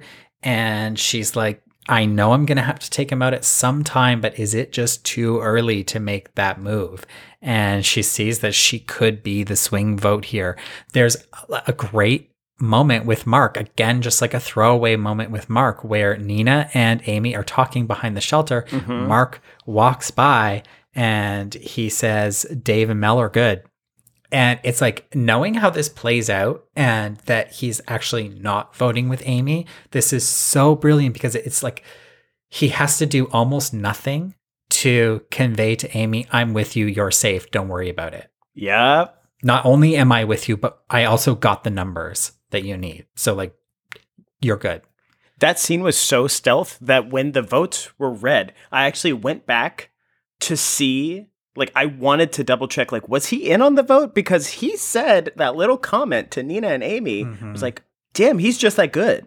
Yeah. Phenomenal. Yeah. Really good. And then that he was like somehow able to confirm with Nina after the fact that like that wasn't true, you know? Yeah, I love that. And we get a little moment from Nina of her acknowledging, I am being brought into every conversation. Love it, Nina. Yeah, I was nervous because she was like talking about how she's in every conversation and that's like she's the split vote here. or the swing vote here, and I was just sort of thinking like, oh no, like if she is the swing vote, is she going to piss off a whole bunch of people? And ultimately that wasn't really a big concern because Amy was more or less, was she not? Oh, she wasn't unanimously sent home, but it was a split vote between her and Mel. So like ultimately everybody was on the same page and Nina didn't have to like put her neck out on the line to like make a decision here. So Nina's still in a great position, I think. Yeah. But still with those confessionals, like you never know. Yeah. When someone says, I can't believe the amount of power I have the swing vote. Okay, Sarah Lucina, go home. You know, like you never freaking know. Yeah. So let's go to tribal. Amy was expecting a blindside, and boy, did she get one. Amy was sent home with what appears to have been a split vote between her and Mel. I guess people were concerned that Amy might have had an idol, maybe. I do have a gripe about this, which I think, remind me if you brought this up in our previous recap or even our week 1 recap, but it is so clear that Mark and Nina are voting for Amy when they walk into their voting booth and put pen to paper. They don't show us the vote, but it's like obvious they're writing Amy because they put the marker in the bottom left-hand corner of the voting parchment. Yeah. It's like, there's no way, like that is not Jordan. That is not. Yeah. I never said that, but yes. Okay. Yes. I had this conversation with somebody, or I read it online or had it in my head, but it's so frustrating because it's like, what's going to happen? Will they, won't they? And then it's like, wait a second, don't like pretend to not show us the vote, but make it 100% clear who they're voting for. However, I will say this. So like my S's, I start from the bottom, which is very not what most people do. Some people write their letters wild. I know. And I actually do. Trust me, I thought about it. I write my J's from the bottom. I thought could this be a J? I was like, there is a chance, but there is not a chance that both Nina and Mark write J's like that. Yeah, yeah. And also, like, if that's how they wrote it, fine. But like, I don't know. They don't need to show that. That's not what they wrote. So like, Yeah. why show us that? Yeah. So what was it? If they did write their J's like that, it would be brilliant to show them put their marker like that, right? You know, but they don't. So don't spoil the vote. Yeah. Oh well. Frustrating. Pet peeves. That's a pet peeve. It's not as big a pet peeve as the Frankenstein lines, especially Nina's Frankenstein confessionals, as you called them. Like fucking awful. Like the tone of her voice in some of these confessionals, every other word is from like a different day, a different distance from a mic pack. Like, yeah, it's so bad. Yeah, yeah. You will know. I noticed, I think in this episode, that there's a Sam confessional where they're cutting between the confessional and camp life, and Sam's confessionals are literally different location, different outfit. It's so bad. Same idea. And it totally made sense. And it like didn't sound too stitched together, but boy, was it not from the same confessional. Amy R.I.P. I know. She had a lot of potential and she really tried. She just like couldn't get these big moves together. Yeah, which is unfortunate because she was actually willing to make them. And that's somehow a rarity. Yeah. And I think somebody said, or was it in the preview for next week, that like they don't want to see Khan's face when, oh my God, when they show up to the challenge. It was as she was walking away after torch was snuffed. Yeah. It's like they hadn't even occurred to them. It's so sad. Yeah, I am worried because like Khan seems very protective of Amy, and he's like very happy that she's there and that she's playing. And it's like, how is he going to react? I mean, he has a lot of power. He has this idol, but like, I mean, he's on the wrong tribe. So to like make any moves against these people. And I'm trying to think, I mean, like he wouldn't have any way of knowing who sent her home, and also like Josh and Jordan are already on the same tribe. So it's not like really he can exact revenge on a loved one, unless it was like Jesse, but I don't think he's going to do that. Yeah. I mean, the only thing I could think of is if there's a twist where they're all at the same beach together having a reward or something. He finds out information and gives Yeah. an idol to someone to play to idol someone out. Yeah. I mean, that's a lot of Or- ifs. Does it affect his relationship with Sam? Oh, Because Mark took out Amy. maybe. Hadn't even crossed my mind. Mhm. Now my wheels are a churning. Oh, I hope not. No, I doubt know. it. I doubt it. No, I doubt it. Maybe. We'll see. I don't know. Depends how salty he is. Oh, he's pretty salty. He looks pretty salty in the preview. Also, we had a preview for next week where Listen, freaking Nina's like in trouble medically, and like I don't want to see like they're giving too much away. yeah, We're not. I don't even want to talk about what we saw on Instagram this way that they're promoting this next week because I know it. I don't even want to like. If anybody hasn't seen it, don't watch it because it's like so spoilery. I hate their promos, and it was like so clear last week that Sandra was going home on Sunday because they were promoting it like they were promoting that Sandra was going home. See, and I thought it was Nina the whole week. Because I know because it was like it's so obvious that they're Yeah. promoting that Sandra's going home, but actually like they were just It really telling was. us like tune in because Sandra's going home. it was They it was even something- released like a eulogy video, like a 3-minute long video of like Sandra's moves in the game before the episode aired. There was a moment, or there was an Instagram story that Sandra posted hyping Nina up on Cameo, and I was like, oh no, she's trying to get Nina as much attention as she can before she goes home this week. Oh no. And no, it wasn't that at all. But I really read into their social media moves and their stories and whatnot. And I was avoiding all spoilers, but I remember I FaceTimed you yesterday and I was like, oh, 2 or 3 people put out Instagram posts where they had a spoiler warning. And those people, 2 of them were Con and Amy. And I was like, huh, they've never done this before. Why are they doing a spoiler warning? And it's because one of the 2 of them went home. Yeah. So they didn't want to like out it so easily. Well, look, like the official account for Australian Survivor and the players, they're very loosey-goosey on the social media. So I have to say, I'm following a lot of them, but I have them all muted because like I can't, obviously I'm watching hours after the episode airs and you can't go on social media. Yeah. It's worse than Drag Race. Like you can't be on social media until you've seen the episode. I mean, Jonathan tweets crazy. Yeah. He is live tweeting. Oh no, Soph. Like it's Yeah. too much.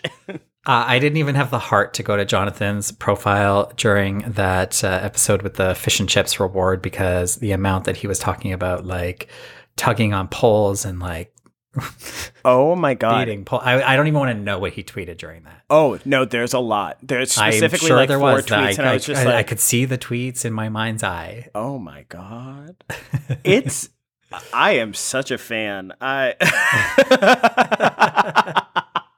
I love it.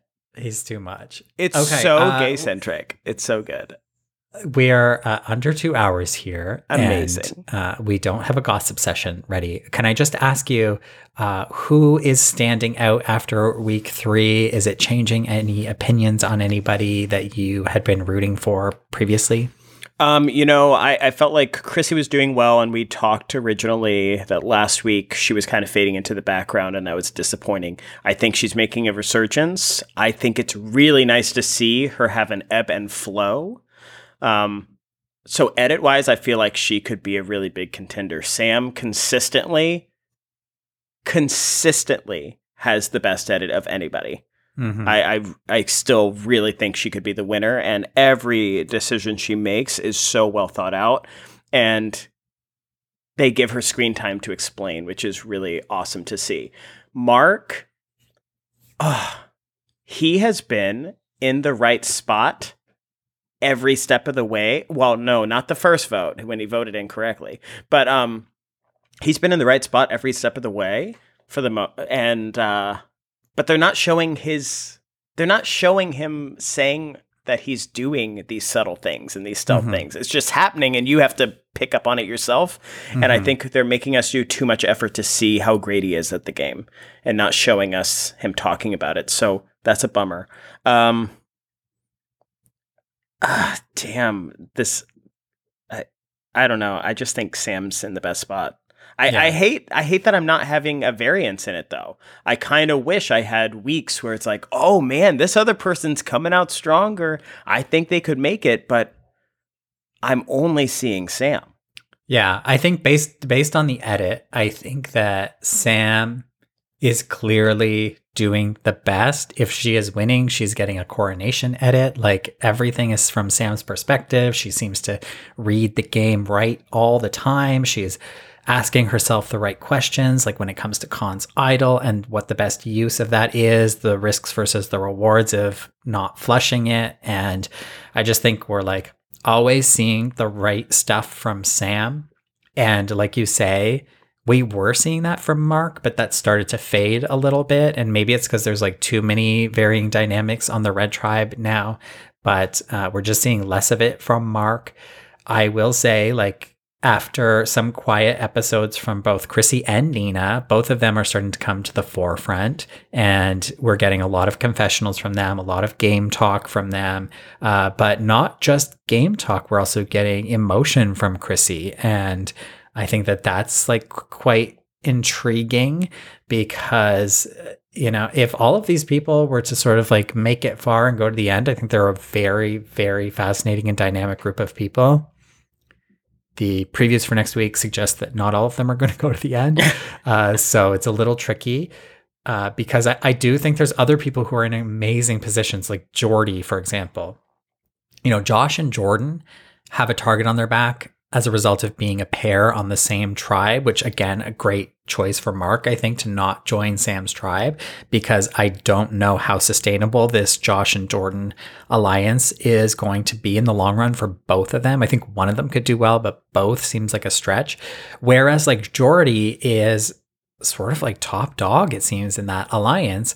And he's got Jesse on the other side, who's Sam's number one ally, it seems. So I think that like ultimately Jordy could be in a really, really good position right now. Yeah. Like biggest duo of the game to me is Jesse and Sam. And so if they're able to align with Jordy, it's amazing. Shay is just in the back of my mind too. Yeah, I think Shay is in a great position. We talked about where she is in her alliance, and I think she's making the right moves. Is Ben's perception over on the other tribe going to hinder her when it comes to merge, or will he even be there? Maybe if he's not there, she can do better without him. So we will see. Who do you think's at risk to go home? Who do I think's going home next week? Yeah. Like voting out. All three?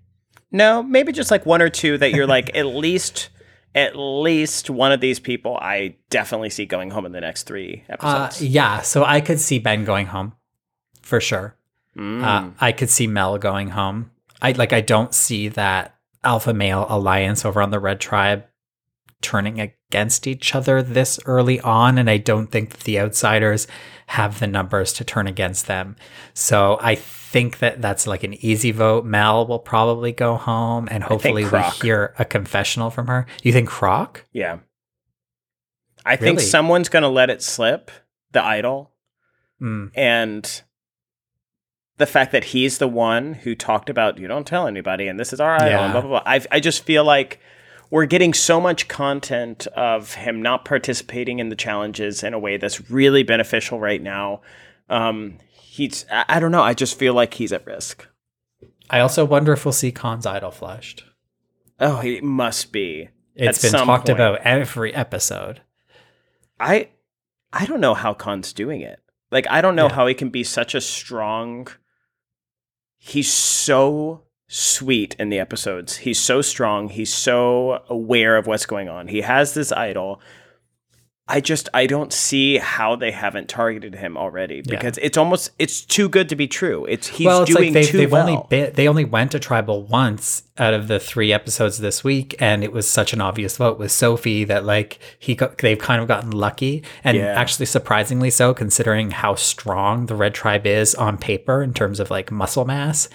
So it'll be interesting to see what happens if Blue is forced to go to tribal a bunch of times. I think Khan is in a good spot with the fact that Mark is no longer on a tribe with him. I think that could get him a few more days in the game. Yeah, maybe. If not making it very, very far. Because I really do see potential with Khan making it far. He's just too big of a presence, though. Yeah. He's too I think he's noticeable. got to get rid of that idol, and I think things will ease up for him a little bit. Yeah. Yep. Okay, well, there's only one way to find out. We're going to watch next week, and we will be back next week to recap week 4 of Australian Survivor Blood vs. Water. To make sure you don't miss it, subscribe to this podcast wherever you're listening to it. Also, we will have an episode next week with myself and Evan Ross Katz talking our dream casting for A Second Chance 2. Just a little fun episode. What? That'll be out next week. So I hope I make putting the together list. my list right now. So stay tuned for that one.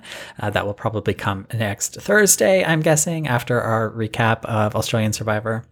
We've also got some fun interviews lined up with Survivor alumni, so you don't want to miss that. If you liked this, rate and review it. Tell your Australian friends about it. If you're Australian, send us a voice memo. Please, especially if you are a player of this season and you're allowed to. Feel free to send us a voice memo just saying like how cute we are, how precious, how great we are. They can't see how cute I am. They all follow you on the Instagram. Not all. Okay, so let's move on from that. Thank you so much for listening. We'll see you next week. Bye. Bye.